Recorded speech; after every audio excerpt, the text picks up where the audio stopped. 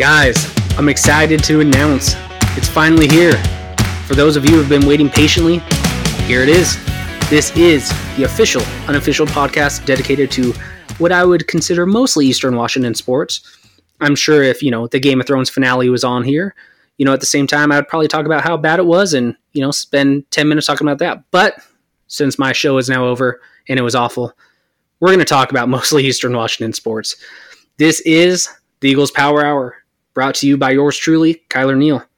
For those of you who do not know me, we'll sit back, buckle up, and I'm going to give you a quick background of who I am and why you should listen to this podcast this whole season.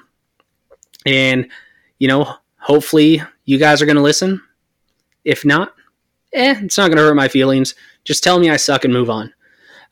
But yeah, I grew up in the beautiful state of Washington in this little old town called Puyallup. You may have heard of it. If you're not from Washington, you probably would read it as Puyallup. I have no clue. But in Puyallup, we grew up as 100% Pac-12 fans. Pretty much the whole state of Washington. The University of Washington, Washington State, and you're fans of one of those two schools, and probably not much else. Well, just because I was a Pac-12 fan didn't mean I didn't pay attention to smaller conferences. I was actually a huge fan of the WAC at the time. I loved watching Hawaii. I loved watching Fresno, and then the WAC went away and they kind of moved over to the Mountain West, and I started watching a lot of Mountain West football. Boise State became the perennial power that you guys probably have heard of. If you haven't, maybe wake up a couple days and you'll hear Boise State's name somewhere. But I got to say, I didn't really know anything about the Big Sky or the FCS level until I decided to go to college at Eastern. I got to say, I was probably one of those kids saying, oh, Eastern Washington, you're kind of like Central Washington, you're D2. And now those type of people aggravate me. We are Division I. We are just FCS. So I got to say, I probably hated the 10-year-old myself. But, oh well, he was just a kid. Now I know. But yeah, when I decided to go to Eastern Washington, that's when I truly loved everything about the whole eastern side of the state and what they had to offer. I loved Cheney so much that I actually never went home, not even in the summers. Most students, as I'm sure you're aware, they go home in the summer, and Cheney is pretty dead besides, a little bit of the locals like Kelsey Hatch. But I stayed. I had a good time at the bars. You get to really know the bartenders who, during the regular year, if you friend them, you'll get some cheap drinks. Just, be careful with that. Sometimes you'll forget what you're drinking. Or they'll experiment some drinks, and you have to be their guinea pigs because you're the only one in the bar. That's not too fun, but oh well. I love the campus. I love Spokane. It's actually one of my favorite cities. I would probably move back in a heartbeat if it didn't snow. Now, since I've lived in Phoenix and Houston the last 7 years, man, cold weather is not really enticing. It's not calling out my name, but I love Spokane in the summers. I love Washington in the summers. I go back every single year. There's not a prettier state that I have seen, in Washington in the summers. It's amazing. But yeah, back to FCS football at least. So at Eastern, I started really learning about FCS football, the history of the division, the history of Eastern Washington, and I fell in love with this little subdivision. The best thing is, it's a true playoff system, and your team gets to prove that they are the best, which they did while I was attending Eastern. 2010 was, an amazing year, and ever since that year, we've been one of the most dominant football programs of the 2010s, behind that one team that we don't like to say who they are. That's that evil team that we don't call them out unless we have to. Well, let's fast forward a couple years because, as I already mentioned, I was, a guinea pig at the bars. So the beer and drinks made me forget some of college. But yeah, so let's fast forward a couple years. I was a pretty active member on the FCS Facebook page until January of 2016 when this kid Wyatt Cook, he started a FCS Fans Nation football group, which now I'm an admin of. This page is dedicated to just FCS fans across the nation where you can go in, you can post, you can learn more. We do cool things where we are doing, a team of the day or a school of the day, and you're learning all about the school and their history and, what type of accomplishments they've had. So it's been pretty exciting. But I've been on that page, since 2016 and an admin. And we actually have been doing our own podcast with, the NDSU fan, Matthew Frazee. He's top 5, NDSU fans alike. All the rest are just joking, guys. You guys are great in person. You suck online though. I'll admit it. I'm not afraid.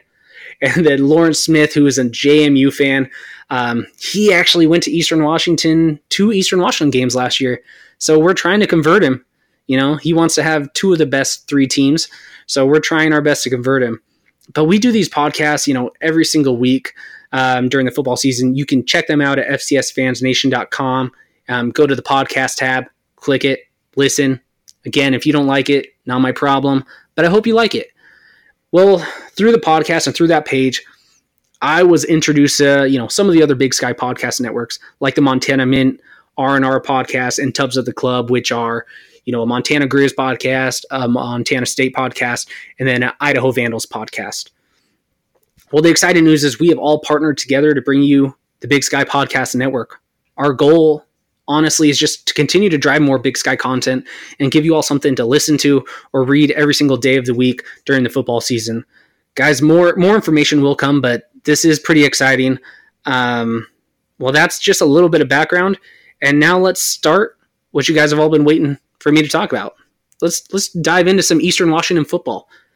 So the first thing I want to do is just do a quick recap of last year. How did it go? Who did we lose? Did anyone make the NFL? Are we potentially bringing back anyone next year? Let's just dive into it. So Aaron Best, he is our second-year head coach. Eastern Washington ended the season at 12-3. We lost in the FCS National Championship game to North Dakota State by 14. And, there is a saying by probably one of the smartest people alive, Ricky Bobby. And it goes something like, if you're not first, you're last. Well, since we didn't finish first, should Eastern fans be happy about the 2018 season? I think absolutely. We should be pumped about what we were able to accomplish. Not just because we made the national title game, but how we made the national title game and how we competed. So I'm sure most of you guys are aware, we were hit with the injury bug this last year. Most teams who lose what we do don't make it to the playoffs, let alone if they get injured, right before the playoffs, they lose their first game. We had 9 starters out in the playoffs, including, 4 All-Americans? So one of those is Gage Gubrud. He was the All-American quarterback. He set FCS, records as his first year as a starter. He got injured. Most teams, when you lose your All-American quarterback, you don't have a good shot to make a run. Well, guess what? Eastern did. Eric Barrier came around. A 3-star recruit out of California, an amazing dual threat. He came around. He played extremely well. If you look at his per game stats, there's not many quarterbacks, if any, that beat him in a per game stat. So we are excited to have him back. But he was able to lead us to the national championship game. He threw a playoff record of 7 touchdowns against Maine in the semifinals. But yeah, we had other all-stars gone. JT Tooley, he didn't play in the national championship game. We had 2 of our O-linemen, our All-American O-linemen. Spencer Blackburn, he did not play. We were injured. And guess what? We still played NDSU competitively. Now, am I going to say we could have beat them if our starters were there? No, I'm not going to say that because I don't know. Our backups played pretty dang good. And maybe our starters, maybe they would have played better. Maybe they would have played worse. You just play what you have. But yeah, should we be proud? Absolutely. North Dakota State on paper, statistically, was probably a top 5 team in FCS history. You can definitely say they were not as good as, Marshall with Randy Moss or even the 2013 North Dakota State team. But after that, this 2018 North Dakota State team may have been the 3rd best team in FCS history. It's hard to compare, but just looking at the stats and what they were able to accomplish, they're up there. So Eastern played very competitive with them. We were, it was a 1-score game until, the last minute when Easton Stick, broke out for a 25-yard run to kind of put the nail in the coffin. But yeah, we were competitive then. with 9 starters out. We played amazing. Our recruits are getting better. We were balanced this last year. When was it the last time where you're like, oh, Eastern Washington's defense can actually mess you up? Probably 2010 when we won the national championship. This last year, we held teams, Big Sky teams, Sky Low last year, of under 17 points per game. Who would have thought if you would have said, who's going to be leading the Big Sky in defense? Would you have said Eastern Washington? If you would have, you're a liar, and I'm going to call you out. You're a liar. We were not projected to be that good on defense, and we were. We were the number 1 scoring defense in the FCS last year. Our defense put up touchdowns. Number 1. We were number 2 in takeaways. We were number 2. We had interceptions galore. Our defensive backs, our linebackers, everyone was good. One thing that we, kind of struggled with was we let teams put up quite a bit of yards against us. We weren't top 40 in total defense, but all it matters is, were we able to stop teams from scoring at the end of the day? In my opinion, that's all that matters. And for the most part, we were. So we were really good last year. I think Eastern Washington fans should be excited. And guess what? Not only were we a threat passing, we were a threat running. That hasn't happened since 2010 as well. We've had some decent years every now and then, but I don't remember us having a top 10 year in running. We were a top 10 team, I believe, in running. I think the number 10 team. Sam McPherson was a beast, not a beak. Eagles have beaks. But Sam McPherson was a beast.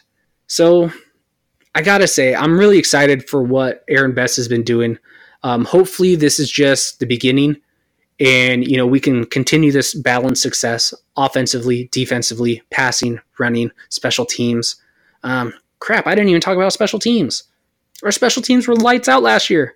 Punting was phenomenal, even though we don't punt much. Field goal kicking was phenomenal, even though we don't kick a lot of field goals. Our kicker was 100% on the year. Not many kickers can claim that. But yeah, we should all be pretty proud of what we were able to accomplish. Going down to Frisco, facing one of the best teams in FCS history, and it was 100% an away crowd. An away game. I was there, I would say, out of 18,000 fans, Eastern Washington had maybe 3,500. So we traveled well for an away game, but it was definitely an away game, and we put up a fight. And at the end of the day, all Eastern Washington players, fans, coaches, hold your heads up high, and hopefully we can make a run coming back this year. I'm excited. But we did have a big senior class last year. Let's not try and argue some of the facts. We did lose a couple really good players. And I'm just going to go down the list and, talk about maybe some of the players we lost and who we can expect to come back, maybe some positions that are going to potentially struggle and do really well next year. So let's break it down. So some of the players we lost Gage Grubrud. Now, is this a big loss? A big loss? No, not really, because we do have Eric Barrier. But Gage Grubrud is transferring to Washington State, and right now he is the projected starter. I gotta give him some props. He wanted to play another year, and he found a team that could play. And this definitely, especially if he's successful, can raise his draft stock. And I'm going to root for the kid. I root for kind of all Eastern Washington players, even if they leave Eastern. But it's not like he transferred while he was playing for us. He's a grad transfer. Or I guess he's a medical redshirt transfer. But whatever. So yeah, he's at WSU. We don't play them this year, so who cares? But that makes 2 quarterbacks in the last 5 years have transferred to big-time P5 schools where they're getting the start and putting on tremendous years. Well, hopefully a tremendous year, Gage. I'm rooting for you. But we lost, our wide receiver, Simba Webster, who was an absolute beast last year. He was definitely our best receiver. But he's joining the Rams. We have a couple players there already. Cooper Kupp. We have Samson, Aaron Neary. Also, our linebacker, Kettner Kupp. He's on the Rams roster. How cool is that? Both Kupp brothers playing for the Rams. That's pretty rare, especially at a little school, to have, 2 siblings play for the same NFL team. So hopefully Kettner Kupp and Simba Webster can continue to fight through this, training camp in a spot, or at least get some type of practice squad. I think they have the talent to do so, especially since, Simba can learn from Cooper, Kettner can learn from Samson, and How awesome is that? The Rams have 5 Eastern Washington players. And we have like 9 players on NFL contracts right now throughout like the last 3 years. That's pretty impressive. Our defensive tackle, who, he had to sit out in the Frisco game, and we were definitely missing him because he was our best defensive player in my opinion. He signed a undrafted free agency with the Seahawks. I've seen some photos of him. Man, he's looking slim. He lost some weight. He's looking powerful. I hope he can earn a spot. I'm definitely rooting for that guy. Our cornerback, Josh Lewis, he also was signed by the Seahawks. I have to follow up. I don't know if he's still on the team or not. But yeah, I mean, we had 9 players, at least, 8 to 9, currently on NFL rosters. Even Taiwan Jones is still. He's playing for Houston, and I live in Houston now, so I'm going to have to buy myself a Houston Taiwan Jones jersey, and yeah, we'll see if he sees it. But yeah, so that's cornerback position. That is the one position that makes me nervous coming into this year. It's not like, we lost Simba Webster and Terrence Grady and, a couple other wide receivers, but we're stacked in that position with Aaron Boston, Johnny Edwards. We're absolutely stacked, in my opinion, in the wide receiver position. We're good in linebacker. We have some really good defensive linemen who will make some cuts. But our quarterback position, 100% was diluted. All of them are gone, guys. This position definitely makes me the most nervous. And it's not due to talent. It's more due to inexperience.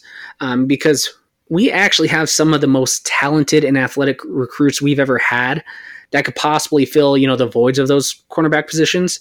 So we have Trey Weed and Trey Edwards. They're both really young, but they're both 3-star kids who are in the top 10 recruits in Eastern history. They also played cornerback and wide receiver, I believe, in high school. They were a dual type player, and they could easily fill that void. They're really young. One will be a true freshman, one will be a redshirt freshman. So they're really young, but they are super talented to actually get the start. And I'm sure Coach Best is going to play them for 4 games. Do that new redshirt rule, see how they perform. But I think they can, fill that void.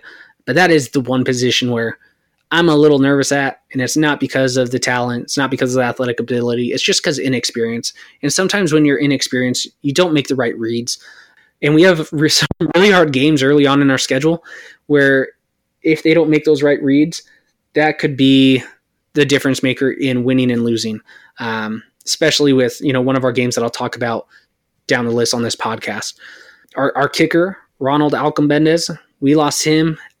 He was the one who went 100% on his field goals. I do not think he has signed an NFL, contract that I'm aware of. I haven't seen it. Man, I really wish he would have, though. He was 100%. He made some big kicks from 40-plus yards out. He was just an all-around talent, and I hope he gets a shot. If he doesn't, maybe there's other bigger and better things that are going to be waiting for him in his life. We lost a couple other good, really players like Sam McPherson. Now our running back position, in my opinion, is stacked. It hurts that we lose Sam. He's one of my favorite players of all time already. The way he would, his mentality, he was running to truck people. He wasn't running to, evade people or get outside like some of the other running backs that, we've had on our roster in the past, but he was willing to just truck people, and he did it against North Dakota State. There was that big touchdown run he had. He ran in for the scoring drive, I believe, against UC Davis with the last 40 seconds left.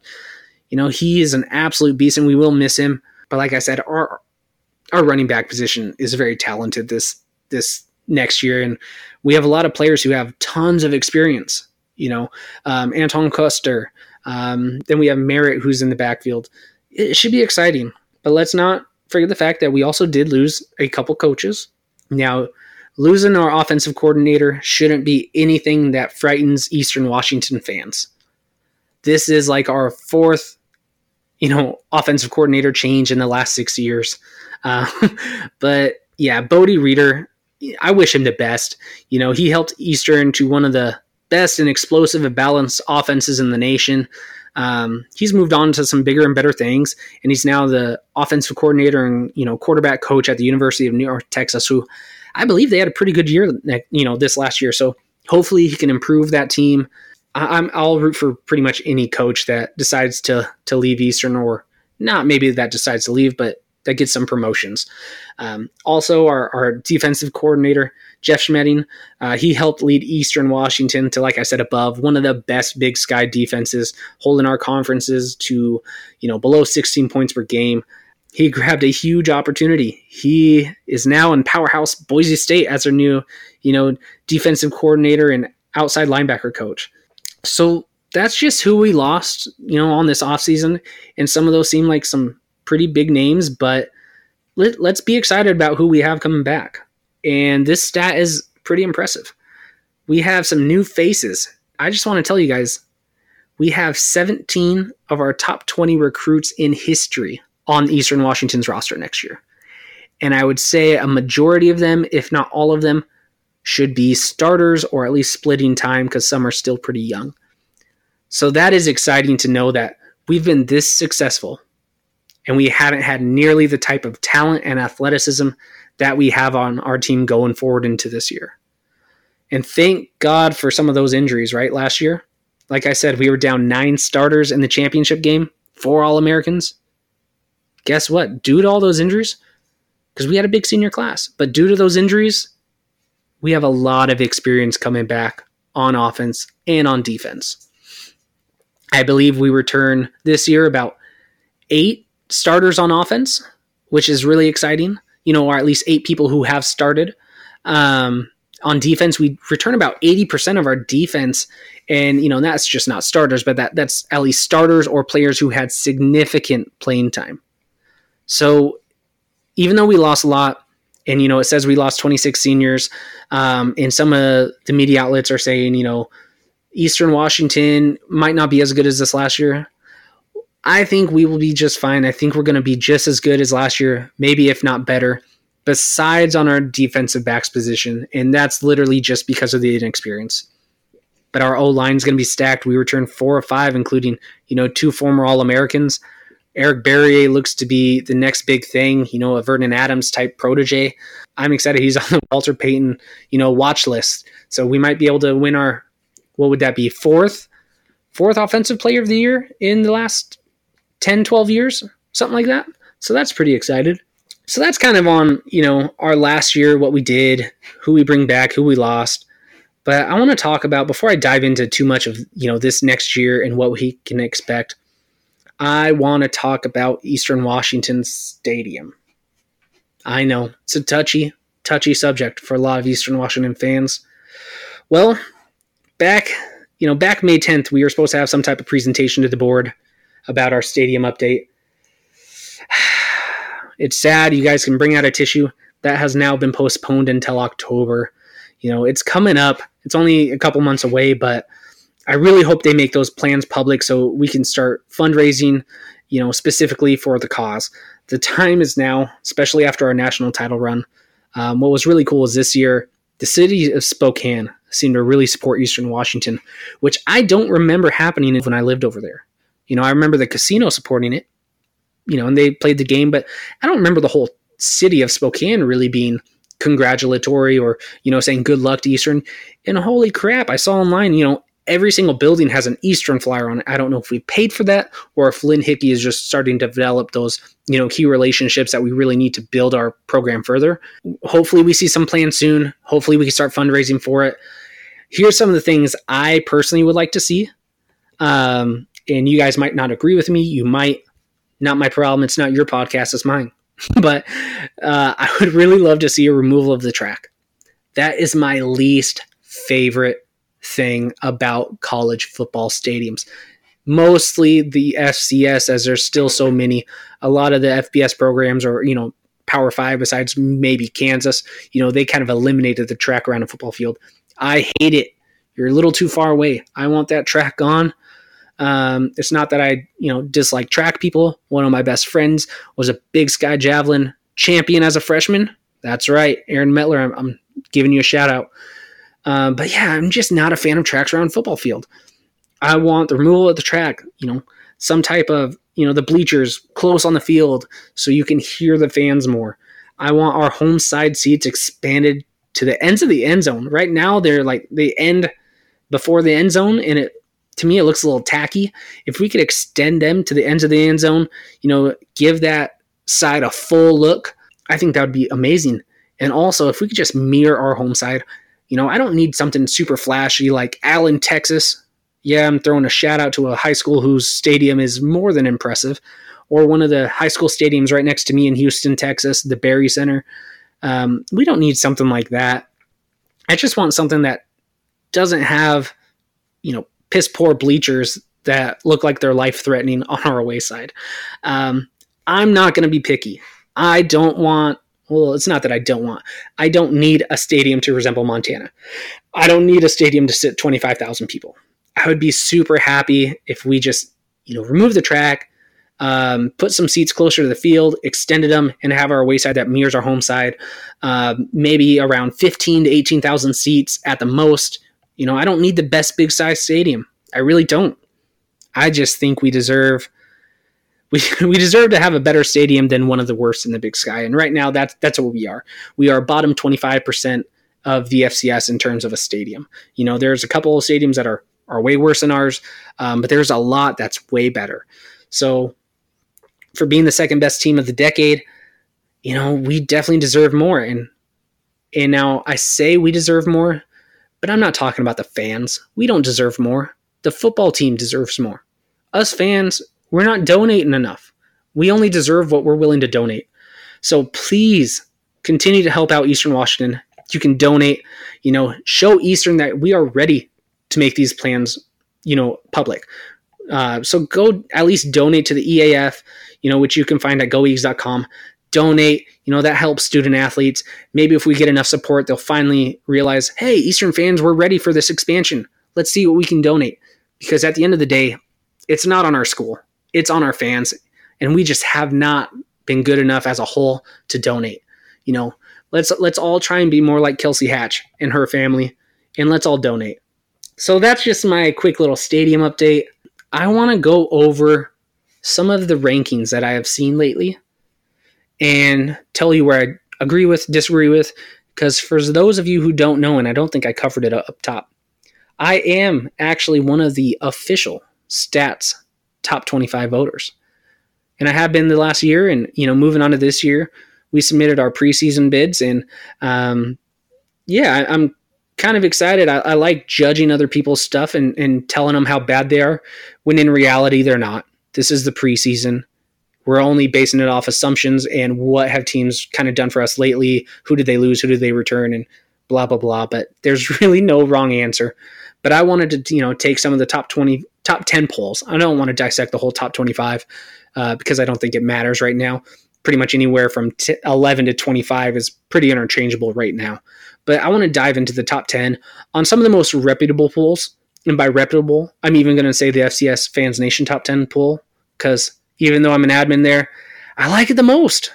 Call me biased. Who cares? I think it does a good job. But let's break down the Hero Sports top 10 real quick. Now, before I break it down, let me say Brian McLaughlin and Sam Herder, if you don't know who they are, give them a follow on all social media aspects. Follow Hero Sports. They are definitely the best media outlet for FCS football. And, before them, there wasn't many. We had Stats, which Craig Haley does a great job, and we'll dive into his poll in a little bit, which is the official polls. But as a full media content, I don't think anyone really does it quite like Hero Sports. They're also doing a 3 teams every day prior to the season, get to know the teams and what did they do last year? What can you expect from them this year? Who do they return? They do a deep dive into everything, and it's pretty awesome. But yeah, give them a follow. They also do a podcast. They do an amazing job. They've been on our FCS Fans Nation podcast. They're wonderful. Most knowledgeable people, in my opinion, in the FCS as a whole. Now, since I gave them all that credit, I'm going to pick apart their top 10. I just don't like their top 10. And like I said, there's a lot of things to like about what they do. And the preseason, not everything's accurate. So I'm not going to say they're wrong. I'm not going to say I'm right. I'm just going to say what I disagree with and what I do agree with. So I will give them some love too. So they have number 1, James Madison, who, they got beaten the second round of the playoffs last year by Colgate. I don't hate James Madison at number 1. They returned 20 starters. They do have a new coaching staff. Coach Signetti, who was from Elon, but Elon beat James Madison last year with a way less talented roster. So now they have that coach. They have more talent. They returned 20 starters. 20 starters. That's, you're going to do well if you return 20 starters and all of your starters have pretty much played in a national championship game before. If you guys don't remember, they won the whole thing in 2016. They were the national championship runners up in 2017. And then, they had some key players lost this last year, so they underperformed compared to their standards. But shoot, they were still a top 10 team all throughout the whole year, and now they returned 20 starters at the number one position. I like it. I'm not saying it's my number one, but I can see arguments for it, and I'm not going to dog their number one pick. North Dakota State at number two. Okay. I'm sure you guys are all aware North Dakota State only returned 7 players, and they lost their coaching staff and lost a lot of key positions. If any other team, even Eastern Washington, lost all of that, they're probably not making my top 10. But it is North Dakota State. I am not going to fault anyone who ranks them 1 through 4, even with the uncertainty, because they have proven themselves to be the best FCS program of all time, and their recruiting is still better on any given year than 98% of the FCS programs that are recruiting that year. So they have the talent, they have the depth, they have a winning culture. Players there, they don't come to lose in the playoffs. They go there to win a championship, not a conference title, a championship, a national championship. So North Dakota State, I'm totally okay with you being anywhere from 1 to 4. I like you at number 2. That's not bad. UC Davis, I like this pick. They're number 3 on the Hero Sports. Hero Sports, you did a good job. UC Davis is ranked a lot lower on some other sites, but guys, we have to know, as Eastern fans, we know how good UC Davis can prep for a team. Sure, the first time we played them, we absolutely murdered them. It was not close. They were a top 10 team. We were a top 10 team. We murdered them. But Dan Hawkins is such a good coach. He was able to adapt. He learned our system really well. And we were a 40-second final drive away from not making it to the title game. And UC Davis was 40 seconds away from making it and playing North Dakota State. Now, UC Davis, they lose, Keelan Doss and a couple defensive members. But that's about all they lose. They return Jake Meyer, who is, a preseason favorite to win the FCS Walter Payton Award. They return 18-ish, 17 starters. This team should be stacked, and Dan Hawkins just in a couple years brought them from bottom dweller. Like, no one cared about UC Davis. We're like, UC Davis is on the schedule. Chalk that up as a win. Now you're looking at them like, holy crap, UC Davis is on the schedule. This is going to be tough. So I like them at number 3. They did not make my top 4. Actually, no, they didn't make my top 4. They did not make my top 5, but yeah, they made my top 4, and I can see arguments for UC Davis anywhere from 1 to 4 as well. There's 4 teams I can make that argument for. One I do not like, number Maine at 4. I absolutely do not like this pick. It's not their placement. They're above some of the teams who I think would wipe the floor with them. Last year, when Eastern was playing them in the semifinals, we had our FCS Fans Nation podcast. And right before that game, I told everyone who was listening, this will be Eastern Washington's easiest game they have in the playoffs. Normally, you don't say that in the semifinals. Normally, you go, man, this is going to be tough. I said, this is going to be our easiest game in the playoffs. We should win by 21 plus. And it's because of what I saw from Maine. I watched about 5 Maine games, in preparation for playing them and throughout the playoffs and a couple of games in the season. They weren't a bad team by any means, but they didn't play anyone like the caliber of Eastern Washington. They didn't even play James Madison last year. And James Madison had a down year. I don't think James Madison would have lost to Maine. Maine had a really good front 7. They did. I'm not going to try and say that their front 7 was awful. No, their front 7 was amazing. But what they struggled with, and they struggled with all years, their defensive backs, in my opinion, were probably the worst Eastern Washington has seen in the last couple years from a D1 team. I'm sure if you're aware of Eastern Washington, you've been following them this whole decade. We're going to strive against people who cannot cover a pass. And their defensive backs could not cover anything. We could have ran a Hail Mary every play and still put up 50 points. Now, I get they traveled back-to-back, but I'm not a fan of them being ranked number 4. They also lost their coach. I don't think they should be above Eastern Washington in anything. I think even, we beat them by what? Almost 40 points? I think all of our second string would have still been able to play a close game with Maine, as it showed. We had tons of starters out, and we were still dominating them. They just shouldn't be number 4, especially with losing a coach. Sure, they bring back a really good quarterback. They bring back a quarterback. I was a little too kind when I just said really good. They bring back a quarterback. That's about it. They have 18 starters or whatnot, but I don't see any of their starters being better than any one of Eastern starters. I really don't. Maybe their defensive line, and that's about it. So I hate them at 4. South Dakota State, they're at 5. I had South Dakota State at 5. I don't like how they're placed above 7 teams, but for the most part, I'm not going to knock it, especially if their quarterback, they lost a really good quarterback, Taron Christian, last year. He was their best quarterback in franchise history. They have a really good couple of young kids who, one's I believe a true freshman or a redshirt freshman.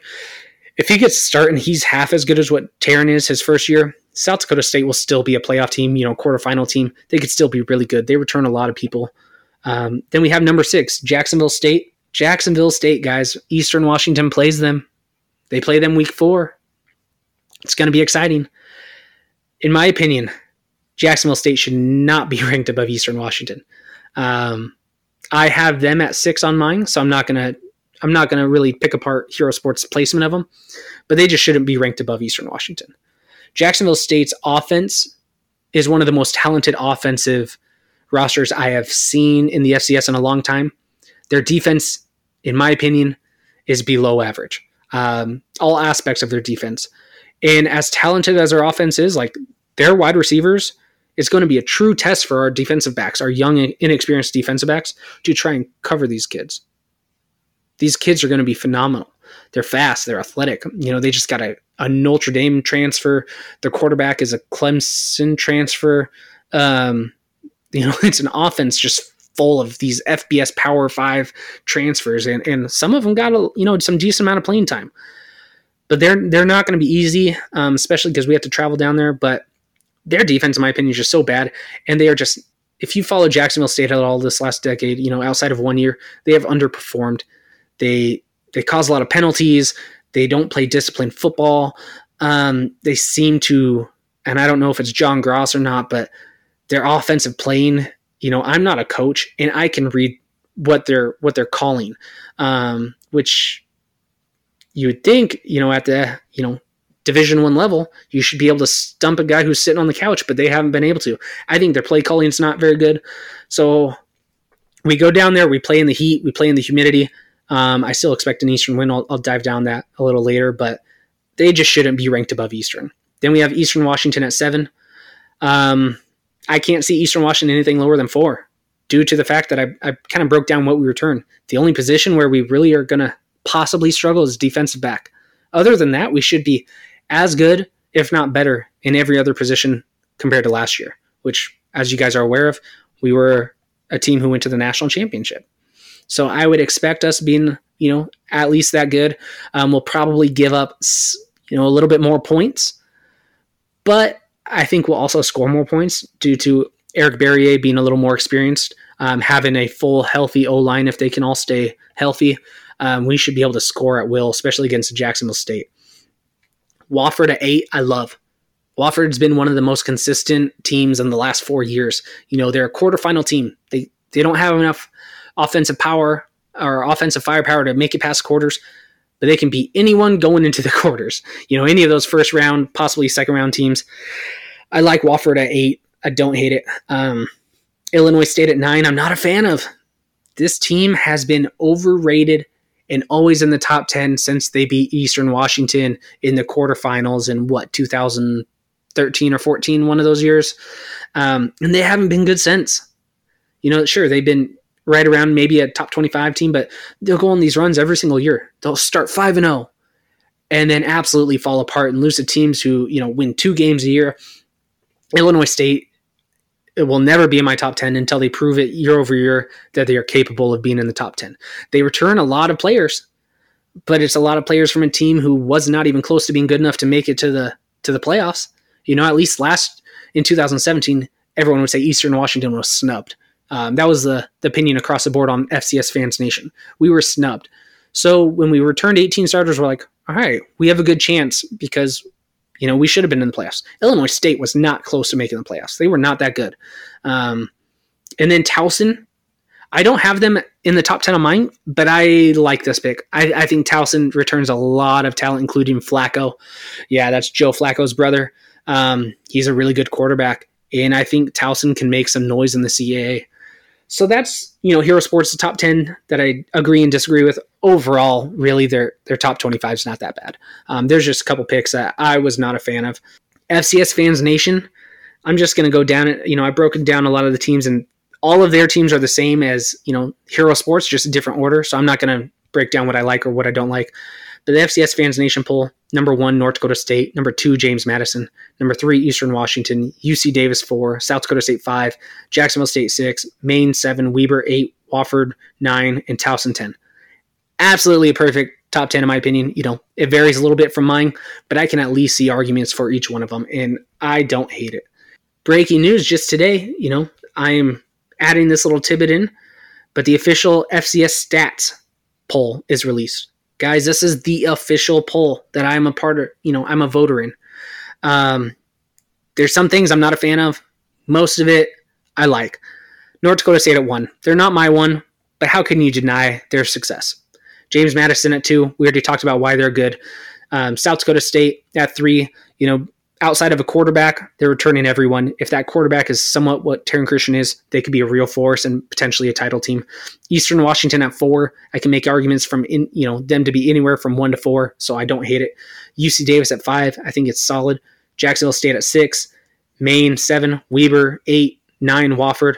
Number 10, Kennesaw State. I don't like this. I don't like it. So Kennesaw State, they have, they've been really good. For those of you who don't know, they didn't even have a football program 5 years ago. And, they've been to the playoffs 2 years in a row. They've won the Big South. They were a national seed this last year. And, they were talented. They lost to South Dakota State in the quarters. But here's the thing. This team has never had, a class to – this is their first time they've ever lost a class. And they lost a quarterback. They lost most of their defense. They lost most of their offense. They return a couple studs, and it's the Big South. So the Big South, looking at their schedule, they should still run through it and potentially be 12-0, even with an FBS game because they're playing the worst FBS team. One of the top 3 or one of the bottom 3 FBS teams, which Eastern would wipe the floor with. So they could still be 12-0, but I don't like them at top 10. All these players are unproven. I would like to see them. I think I put them around 21 to 23 in mine. I'd like to see what they can do before, moving in to that top 10. But those are just the stats breakdowns or the poll breakdowns. I want to do a quick little breakdown. This won't take too long about our season this coming schedule or the schedule this coming season. Guys, if you're not aware, we have a 12-game schedule, which is pretty exciting. We normally have 11, but due to how the weekend shaped up, we actually got an extra week in there. So our very first game is at the University of Washington. Now, last time we played University of Washington, it was a shootout. If you guys remember, Vernon Adams, 6 or 7 touchdowns, battling. We were playing against, I'm trying to think of everyone who was on that defense. Patrick Peterson. Wow, now I'm having some brain issues, but there's like 5 first or second round draft picks on that defense, and Vernon Adams tore him up. Cooper Kupper had 3 touchdowns. He murdered him. Well, that was the first year UW was coached under Chris Peterson. And we have seen what he's turned that program into. Now they've lost a lot of players this last year. Defensively, they are kind of butchered. They don't return a lot. But they do have, in my opinion, still one of the best quarterbacks in the nation, Jacob Eason. He was like a top 50 recruit in history for Georgia. He started as a true freshman in the SEC, and he won Freshman of the Year. Then going into his sophomore year, on the 4th or 5th play of the season, he blew out his knee. And then the legend of Jacob Fromm, he that started. And we all saw him from, was it a Netflix show, QB1, where it was him, Mitchell Tate, and the kid who I think went to, I forgot where he went. And I also could be, maybe it's not Mitchell Tate. The last name's Tate. I'm having some brain issues. But Jacob Fromm was there. And he took over for Jacob Eason and dominated and, was named the starter after that. And Jacob Easton was like, all right, I want to play. I'm good enough to start in 99% of all FBS teams. I'm going to go back to my home state and play for the University of Washington. So he had to sit out this last year, and he is there. He's got a cannon for an arm, guys. If we can somehow cover his deep ball, we have a shot. If we can't, it's not going to be a pretty game. And by shot, I mean not getting blown out by 30. Because defensively, they are going to be very young. And our offensively, we're really experienced. And we could put some points up against them. But man, how they have played recently versus every other FBS team or FCS team is pretty intimidating. They've beaten everyone pretty handily. I think the average team's only averaging 3 points, the FCS team playing them. So if we can lose and lose by 21, I'm gonna take that as a win. But oh well, guys, it's a local Washington game. Let's all try and fill that stadium up. It's not too far. It's a great stadium, great atmosphere. And I think after the last two games of playing them, they respect us a little bit because it's literally been 2 games where they have had to win on the last drive of the game, which is pretty exciting when you're battling a Power 5 program and an established one like University of Washington. Then the next week, we get our only home game in the out-of-conference schedule, and it's against D2 Lindenwood. I'm not going to say much about this game because if we don't win, by more than what we did against Central, because they're not as good as Central Washington, I'm not going to be too happy. But then the exciting one, Jacksonville State. I know earlier on the podcast I said week 4. I lied. It's week 3. We go to Jacksonville State, who has been one of the powerhouses of the FCS since probably 2013. We played them once when they had a quarterback, Eli Jenkins. We beat them in the playoffs. Well, we signed a home and away deal with them, so it's really exciting. We're willing to play these big-time schools like we played Sam Houston State when they were still dominant. North Dakota State we've signed up for, and we're in northern Iowa, who is always a tough school. But yeah, it just shows that we're wanting to play these big-time schools. And I'm glad it happened this year because the rest of our schedule is fairly weak compared to what we've had, prior. But yeah, we're going down to Jacksonville State on the 14th. It's going to be really hot. It's going to be humid. They're in Alabama.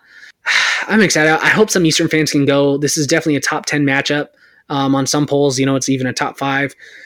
But it's going to prove a lot for these two teams. And this is probably the 150-50 game I have on our schedule. I think we do really well this year, and I'll break down at the very end on what I think we go. But this game is more of a 50-50, and it's due to travel, it's due to humidity, and it's due to their offense. If we play our game, we should win, though. I think as a team, we are better, but they have some really talented guys, and it's not a team we can overlook just because they've underperformed in the playoffs. We have to look at them like a formidable opponent. They will be our hardest team on the schedule outside of the University of Washington. But we should be prepped. The stadium fits like 24,000 people, and it's expected to be completely sold out. We are one of the teams they are most excited about to come to their schedule. We're the national championship runner-up team. They want to prove that they are at that level. They're going to give us everything they have. And they have some amazing offensive weapons. Probably the best wide receiving core across the board. They have 3 wide receivers who could easily be 1,000-yard wide receivers this next year if they become a little bit more disciplined, if they clean up their mistakes and penalties, because I'm sure some penalties are going to drive back their offense. But they are a really good team. And then we go on to play Idaho. I got to think the athletic director of Eastern Washington, the athletic director of Idaho, to schedule this game. We aren't really technically rivals, or weren't going to be technically rivals till the 2020 season, and yet we both had an open slot on our out-of-conference schedule, and we decided to schedule each other. I am so excited. This is a game that our Eastern Washington fans should be able to go to. It's an hour away. The closest FCS team by, 2.5 hours? We should pack that house. We should win. We are better than them, as it showed last year, but let's not sleep on them. Idaho had a really good home home record last year. I think they only lost one game. I could be mistaken. I don't have the schedule in front of me, but they played much better at home than they were on the road. So, they have some talented players. From their media day, it seems like they were finally bought in, and I'm excited. And then the next week we play North Dakota. I don't see anything that scares me about North Dakota. This is not North Dakota State. This is just North Dakota, where we have not ever lost a game against them, and I don't see that changing this next year. Sacramento State, they have one of our old QB coaches, Troy Taylor. He is their head coach. He knows Eastern Washington. They'll be excited to play us. I don't think talent-wise they can stop us. So I'm going to say, that should be an easy win. Northern Colorado, there's two different teams Northern Colorado can bring to you. And it is all based around, can their quarterback stay healthy? And that's Jacob Knipp. He is going into his 40th year in the FCS. He's been injured every single year. He comes out hot. He comes out performing. And then unfortunately he gets injured, and it's kind of the case with Northern Arizona as well. If Knipp can stay healthy, there's a chance that, Northern Colorado could be a 6-win team, 7-win team, and getting shootouts with people, but their defense isn't good. So I think on paper, even if we just hold them a little under what we are able to score on them, because we'll be able to score at will, in my opinion, we should win that game fairly easy too. Montana, this would be our third toughest game on the schedule. They return a lot of their offense and defense. I think they have 16 starters returning. I could be off on that number. It's at Missoula. It's at Wagriz. We've done pretty well there recently, but Bobby Hauck does not, I don't think he really cares for Eastern too much. He won't give us any type of credit. And Montana fans are going to be ready. Montana's going to be ready. They, how I like to say it is they avoided us last year, because honestly they did. They weren't going to beat us. And they shouldn't this next year. But going and playing at Walgreens, it's not a for sure win. This is going to be one of those games that we do have to prep for. I believe we have a bye week. Let me double check in between. So we should be able to prep pretty well. Yep, we do. So we have a bye week after Northern Colorado. We should be able to, prep for this Montana team and come out swinging. So I'm excited. I think that should be a win. Northern Arizona comes to Eastern Washington. Case Cookus, he's like Jacob Knipp. He's been there for 40 plus years. He's been the quarterback. He always seems to get injured at Eastern Washington. We've broken his collarbone, twice, which is unfortunate, but it's always been at Northern Arizona. So, he played really well when he was up here in 2015. Yeah, see, he's been a quarterback forever. But, he beat us with his gold flashy shoes. He was running all over us. I don't think that's going to be the case this year. I don't think Northern Arizona, especially after they lost their best receiver, Butler, I don't think they have the firepower to keep up with this. Idaho State, if we played them last year, it could have been a fun game. But they lost their quarterback. And of course, they still, return one of the brothers of the quarterback. I believe it's Tanner Guller, something like that. Geller. Oh my bad. Why did I say Geller? But I can assume he only had those good of years is because he had some type of connection with his brother. Maybe I'm wrong on that. I'm willing to see it. But Idaho State's defense is just not good enough to beat us. I don't think that's going to be a hard game to go down to Idaho State and win. Then, 11-16, we played Cal Poly. Cal Poly lost the only person who made them a threat, and we still beat them real bad last year. What was it, 72 to 13 or something? It was ugly, but they lost. Big Joe, their fullback, who was an All-American for the last 4 years, he was injured in 2017. And we saw how good Cal Poly was. They went 1-10. I don't imagine when he's gone that they're going to do much better than that. I think they will finish at the very bottom of the Big Sky, and I'm not nervous about Cal Poly and their triple option. Then at the end, we are going to play Portland State like we always do. Man, I hope we can one day switch that game for Idaho. I'd much rather have Idaho end the season than Portland State, especially it's at Portland State, and you're going to go to Hillsborough High to go watch that game. People can make fun of Eastern Washington Stadium all they want, but at least we don't play at Hillsborough High. Even the MLS stadium that they were playing in downtown Portland did not want them. No disrespect to Portland State. You've been a fun rivalry. I hope it continues, and we always play you guys. Right now, I believe the series is tied, which is kind of crazy. But I don't see you guys coming in in beating Eastern Washington or us going down there and you guys upsetting Eastern Washington. I don't see it. So based off of me looking at the schedule, I see Eastern Washington going 11-1 with a loss to UW. Now I will say there's 2 swing games where anything can happen. So worst case scenario, we go 9-3. Best case scenario, we go 11-1. Most likely we go 11-1 or 10-2 and probably secure a top 8 seed. So that is my next year preview. We'll definitely do some more podcasts moving forward, but we're definitely going to close down this power hour. So take your guys' last shot. I don't know if you've been drinking Busch Light or Rainier or, some other local Spokane beer. Give me that sponsorship, guys. But put down your power hour, take that last shot, and here's what's to come. So we are going to be doing a Big Sky breakdown really soon. I haven't asked them yet, but I think I'm going to grab someone from the Montana Mint and Tubbs at the Club, Idaho and Montana, to jump on a podcast with me. We're going to break down this season as a whole. As you heard here, maybe I'm biased. I think Eastern Washington is the overwhelming favorite and has a pretty easy chance to win the Big Sky and go 8-0 in conference. Maybe that's not the case compared to what the other people view, but we're going to break down the Big Sky. In this season, you can hear me on the FCS Fans Nation podcast. You can hear me on this Eagles Power Hour podcast, and then also on the Big Sky Podcast Network. We'll be doing some group shows, and we'll have content for you guys weekly. If you guys like this podcast, give it a thumbs up, give it a comment, give it a ranking. If you don't like it, this is my first one. Hopefully I'll get better. If I don't, then you don't have to listen ever again. But I hope you guys listen.